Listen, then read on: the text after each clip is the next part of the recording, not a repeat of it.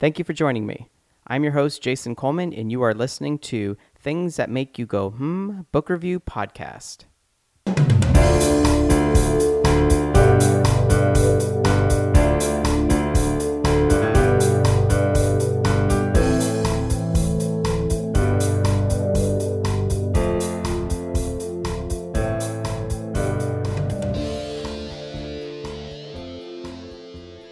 And welcome to another episode of Things That Make You Go, Book Review Podcast. I am your one-man book club, Jason Coleman. Thank you so much for joining me.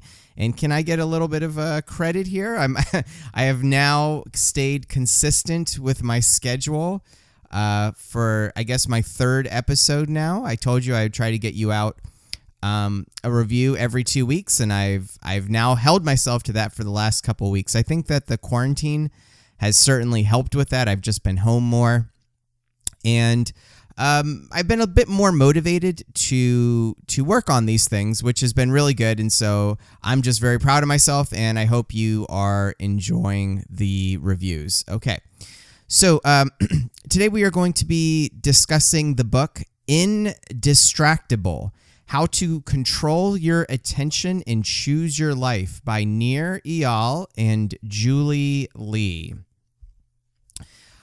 And I don't know how I came across this book. What happened was I just got caught in an algorithm in Amazon. I was looking through some books, and they tend to choose books that they think you would like. I saw the title, and it's just something that I'm pretty sure everybody in the world struggles with, trying to keep yourself focused.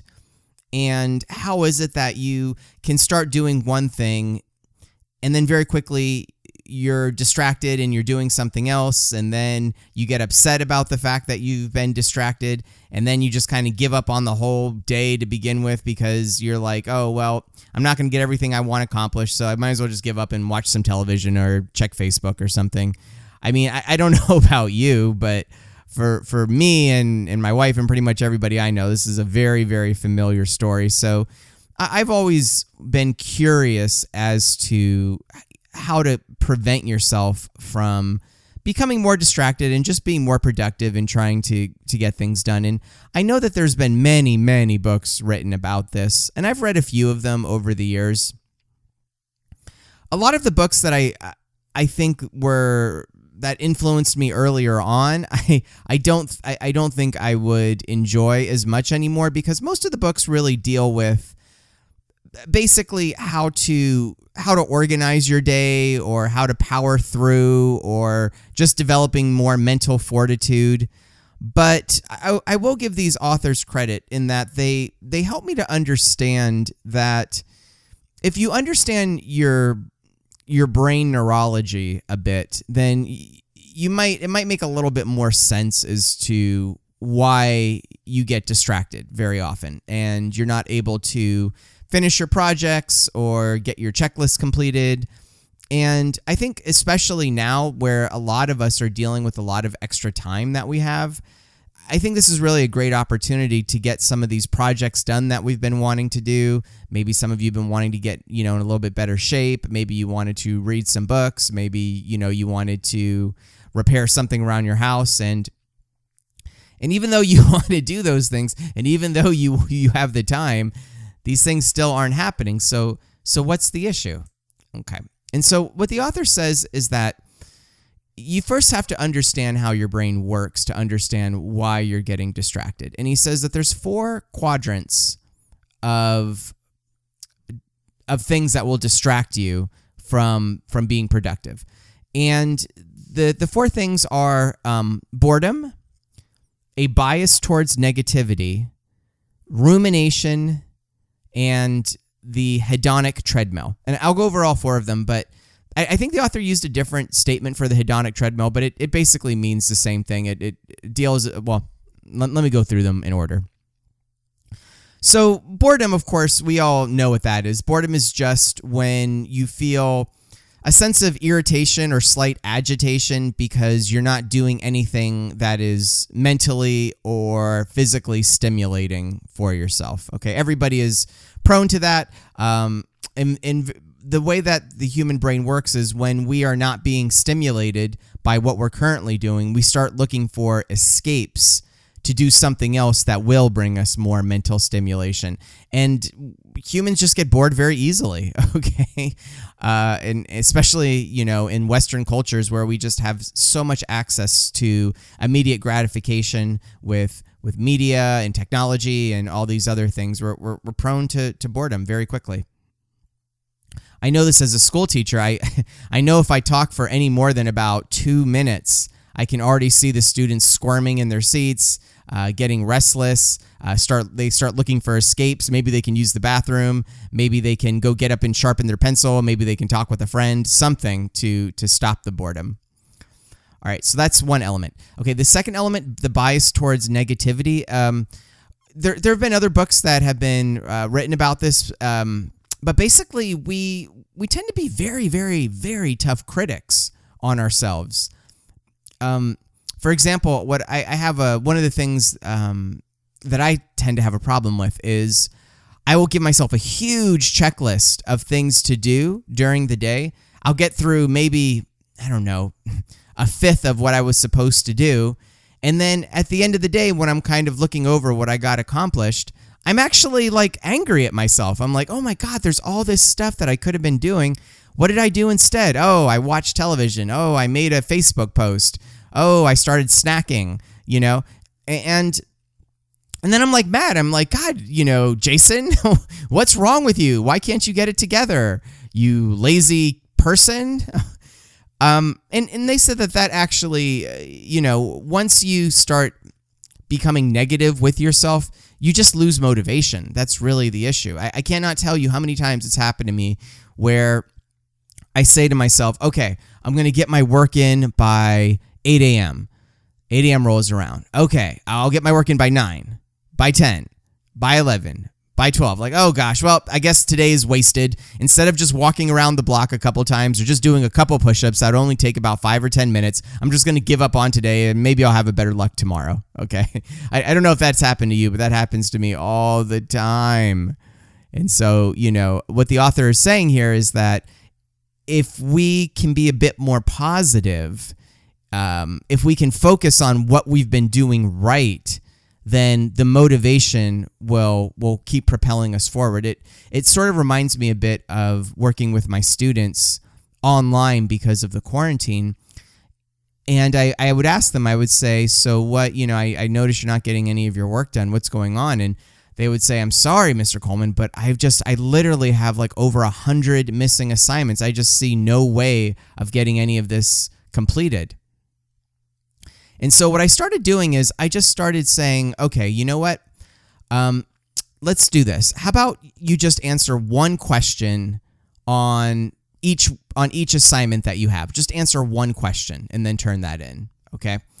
And I'm kind of inclined to think that what would probably happen is once you become engaged with something, once something becomes mentally stimulating, once you feel a sense of accomplishment, then all of a sudden the things that are distracting you just aren't as tempting anymore. And so that's not going to happen if we are angry or we're mean or we're constantly criticizing ourselves. We have to learn to be nicer people starting with ourselves if we're ever going to become more productive. Okay, and the last one I think is absolutely fascinating. And that is the hedonic treadmill. And what the hedonic treadmill, what it basically is that I guess what they're thinking of here is walking on a treadmill or like a hamster running on a treadmill. And this concept is not new. As a matter of fact, even Buddha, over 1,000 years ago was preaching about this. And what the hedonic treadmill basically is it's saying that your brain seeks out novelty, okay? An experience that is new is usually going to be interesting for you. and you're going to have a surge of adrenaline. It kind of reminds me of the very first trip that I took. When my wife and I, our very first vacation that we ever took, which was only about maybe 7 or 8 years ago, actually, that we took our first vacation. We went to Maui in Hawaii, and I just remember like landing in Maui. It seemed almost like I had landed on a different planet. It was just so green and lush, and the food and the beautiful weather and the sand and the white sandy beaches. And I mean, I was just overwhelmed. Okay. Well, I've probably taken 10 vacations since then, and I've actually been back to Hawaii again as well, and it didn't have nearly the same effect on me.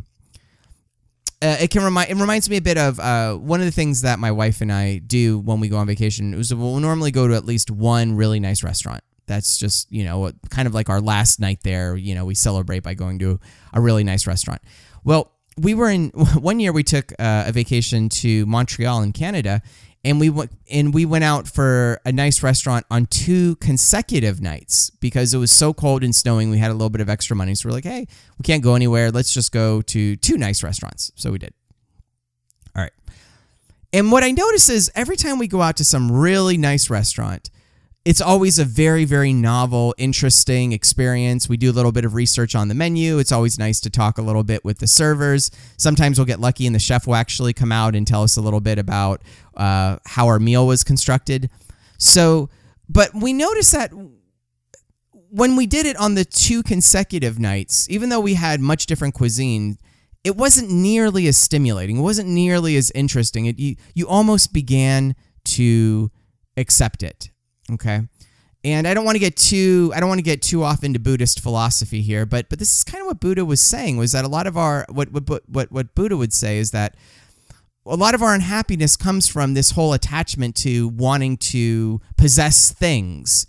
And what he's saying is that once you finally possess the thing that you think you wanted, chances are you're going to immediately lose interest in it and immediately want something else.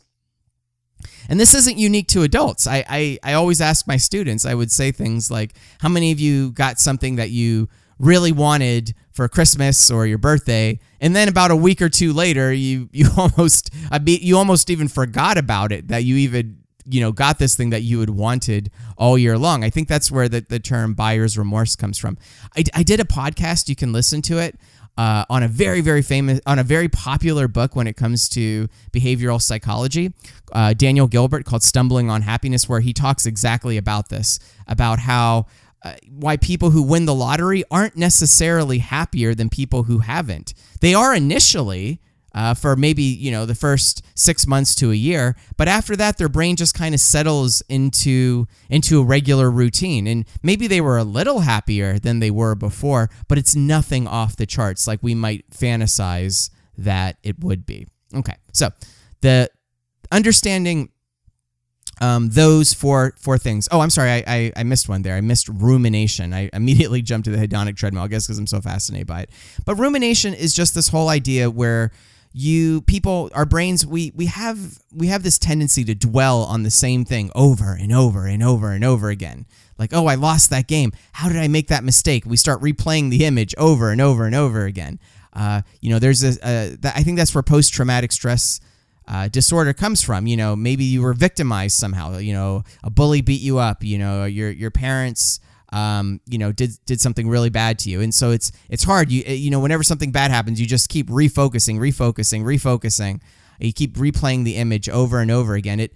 It's kind of like it's one of the reasons why it's difficult to forgive people, because if you could just somehow forget exactly what happened or put it out of your brain somehow, then forgiveness would be easy. But the problem is that we cannot. We're like our brains are like a broken record. They just keep replaying, and that's one of the reasons why we get distracted, because we can obsess, and we want to just keep thinking about the same thing over and over and over again. It doesn't really make much sense. I mean, well, I'm sure there's an evolutionary explanation for it, but in the short term, at least in our modern society, it can be a huge detriment to getting things done. Okay, so now that you understand the different aspects of distraction, boredom, bias towards negativity, rumination, the hedonic treadmill. You can understand now why just trying to use mental fortitude to power yourself through your distractions, it's not going to work. And this is why, because you're going to be prone to ruminating. You're going to be prone to being negative, to bias, to becoming bored. So you're going to actually have to, what the author talks about is you're going to have to hack your brain back, okay? And he talks about this a lot for social media, and because his argument is that social media, YouTube, Twitter, Instagram, Facebook, they do a lot of things that will distract you by design. They're able to hack into your brain psychology. What they'll do is, because he talks about how there is what does he say? He was saying that I guess it's called the fog model. And what the fog model is, according to the author, is if you want to change behavior, you have to understand that there are three things that are needed. Okay, you need an action, you need a motivation, and most importantly, you need a trigger. And so, for example, for me, or I should probably say my social media of choice is usually Facebook. And what the triggers are for Facebook, and the trigger is important, is they'll send you a notification like, oh, you have something to check. Or I remember AOL. You guys might remember AOL, the first very popular internet service. They would give you that message like, oh, you've got mail. So they're giving you the trigger like, now it's time to get onto the internet. Now it's time to get into our program. Now it's time to use our software and immerse yourself in it. That's really what the trigger is. Because I would say 99% of the time when I get a notification, it's something to the effect of, oh, a photo that you are following also has a different comment, usually from somebody I don't know or don't care about, and not really making a comment that I think is interesting. But it's letting me know like, oh yes, it is now time for you to get onto the social media and do things. Another thing it reminds me of a bit is in the I don't know if this still goes on or not, but in the 80s and the early 90s, sitcoms were very popular to watch on television. I remember watching them with my family all the time. And they would have these television shows, these situational comedy sitcoms. And they would use these things called laugh tracks, where after somebody did something funny, there would be like some very loud, boisterous laughter in the background. And the whole purpose of that is it's a trigger. It's letting you know that, oh, okay, the action we want is for you to laugh, to find this funny. So we're going to give you that trigger. We're going to it's like Pavlovian almost. Okay, now here's your trigger. Now it's time for you to laugh. And you would be amazed at how effective that is. So how do you hack your brain back to not do those things? Well, you have to I think one of the things that the author talks about is you have to send triggers in the opposite direction. And he talks about this study with nurses. And what they found in this study with nurses is that there was a very high error rate when nurses were administering medication to patients. And the hospitals couldn't figure out why. They were competent. They knew what they were doing. Why were these errors taking place? And so what they found by doing some observation is that the nurses got distracted. They started chatting with their colleagues. They would look over some charts. They would check their phones, whatever the case was, and they would get distracted.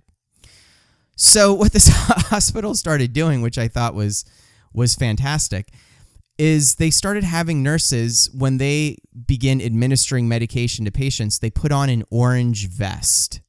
Okay. And this fluorescent orange vest, what it's supposed to do is it sends a trigger to everybody else that when you see the nurse with the vest on, that means they're administering medication, and do not talk to them. Okay? And the author talks about what him and his wife do, because they're both writers and they have a daughter at home and, a bunch of other things going on. So they constantly get distracted. What he says is what they did is they bought a little cheap from the party store. They bought a cheap crown, and they call it the crown of concentration. And when one of them puts the crown on, they are not to be distracted. You're not to ask them any questions. You're not to talk to them. You're not to try to get their attention or anything, because they have the crown of concentration on it. I saw this really funny meme actually on Facebook, and it's totally related to the quarantine, where I think it's a mom, and what she does is she put a piece of paper outside of her door, and she said, "Do not disturb me. Please use one of the answers if possible." And then what the answers were: "I don't know what's for dinner. Look in the refrigerator. We'll have to talk later. Go play with one of your toys." It basically giving answers to like 95% of the questions that would probably be asked already. And that is exactly doing it. You're re-hacking your brain, as the author would say, and to favor yourself. So you need to set yourself triggers. He talks about other things too, about like making pacts with yourself, where you'll say something like, okay, I'm going to write for 15 minutes. And if I don't, then he would put like a $100 bill like in a picture frame. And he says, I have to donate this money or I have to burn it, or whatever the case is, if I don't write for 15 minutes. And he says, you might fall victim to that once. But after you do that, you'll never do it again, because once you realize that there are going to be immediate consequences, because he says that people deal with immediate consequences much easier than we deal with long-term consequences. And you can use that to your advantage while keeping yourself on track. Okay. There's actually a lot more to this book. It's very interesting. But I just want to, I know I'm kind of running out of time here. I try to keep your podcast to around 20 minutes, but I'm just going to go ahead and finish up by talking the last about the study that was done, because one of the things that we really worry about is our youth, especially your children, how easily they seem to get distracted. They're constantly on their screens, chatting away, getting on social media, getting on Instagram, taking pictures. And the author just trying to figure out why are the youth so prone to distractibility. And he said what the author said is that we have to ask ourselves why these kids are so easily distracted. And the reason why, according to the author, is that they just don't have very much control over their lives. And he talks about this study that was done where they would bring in two, I guess primary age school age kids. And they did a study where they would have one teacher teach a lesson directly to one kid, and then the other kid was to observe. And they found that like within a couple minutes, the predictable actions started happening, that the one kid would be engaged with the lesson, but the other kid would start getting bored and squirmy and start looking for some distractions. But then they did the study with Mayan children, and they noticed that the kids didn't have the kids who were observing didn't have nearly the same problems. They were able to stay focused for much longer periods of time, and they were interested in what the teacher was teaching the other kid, even though they weren't the direct recipient of the lesson. And so what the author was saying is that in the Mayan cultures, the kids have a lot more autonomy. Like by the time they're 11, 12 years old, they're already hunting. They're able to plan out large swaths of their day. And they basically choose how they want their lives to run. And that's in pretty sharp contrast to how we govern our youth. Okay. And I'm not even just speaking like as a parent, I'm speaking like as a teacher as well, is that kids just don't really have a whole lot of options throughout their day. I mean, even in my classroom, pretty much every teacher I know, I mean, their lessons are scheduled already. They already know what pages they're going to read, what questions they're going to answer, and they just don't have very much control over any of it. And so I think that what the author is trying to communicate is the screens present an opportunity for the younger generation to exercise some control over their life. Okay, I can control which website I go to, where I post my picture. I can take control over which games I play, how I play the game, what score I get. And I guess for me, because it's very important that if these books are to be meaningful, they have to have some kind of practical application in our lives. And for me, this is going to be the big takeaway is how do I turn over some autonomy back to the students? How do I give them a sense of them being in control over their learning? I don't know the answer to that. I don't really know how to do that at this point. I don't know what the time commitment would be. I don't know how I would hold them accountable. But this is definitely something I need to be thinking about. And if we as a society are going to keep ourselves more focused and we're going to start raising more autonomous children that are not going to be dependent on adults throughout their lives, we need to figure out how we are going to give them more agency over their own existence rather than trying to structure it the way we best see fit. Okay, so that is Indistractable. I certainly recommend this book. I think that if you are serious at trying to understand why we get distracted so easily, what we can do about it, the challenges that are going to be necessary, then I think this would be a definite read worth your time. All right, well, that is all for now. If you made it all the way to the end of this episode, thank you so much for joining me. If you could be so kind as to leave a nice review for me on iTunes or Stitcher, it'll help me grow the audience. And as I said before, it's very validating for me for somebody to actually appreciate the work and time that I put into this. So that motivates me, since we're talking about motivation, that will motivate me to be even more consistent and do more episodes for you. Okay, that is all for now. Thank you for joining me. We will talk very soon. Bye-bye. Thank you for joining me. I'm your host, Jason Coleman, and you are listening to Things That Make You Go, Book Review Podcast.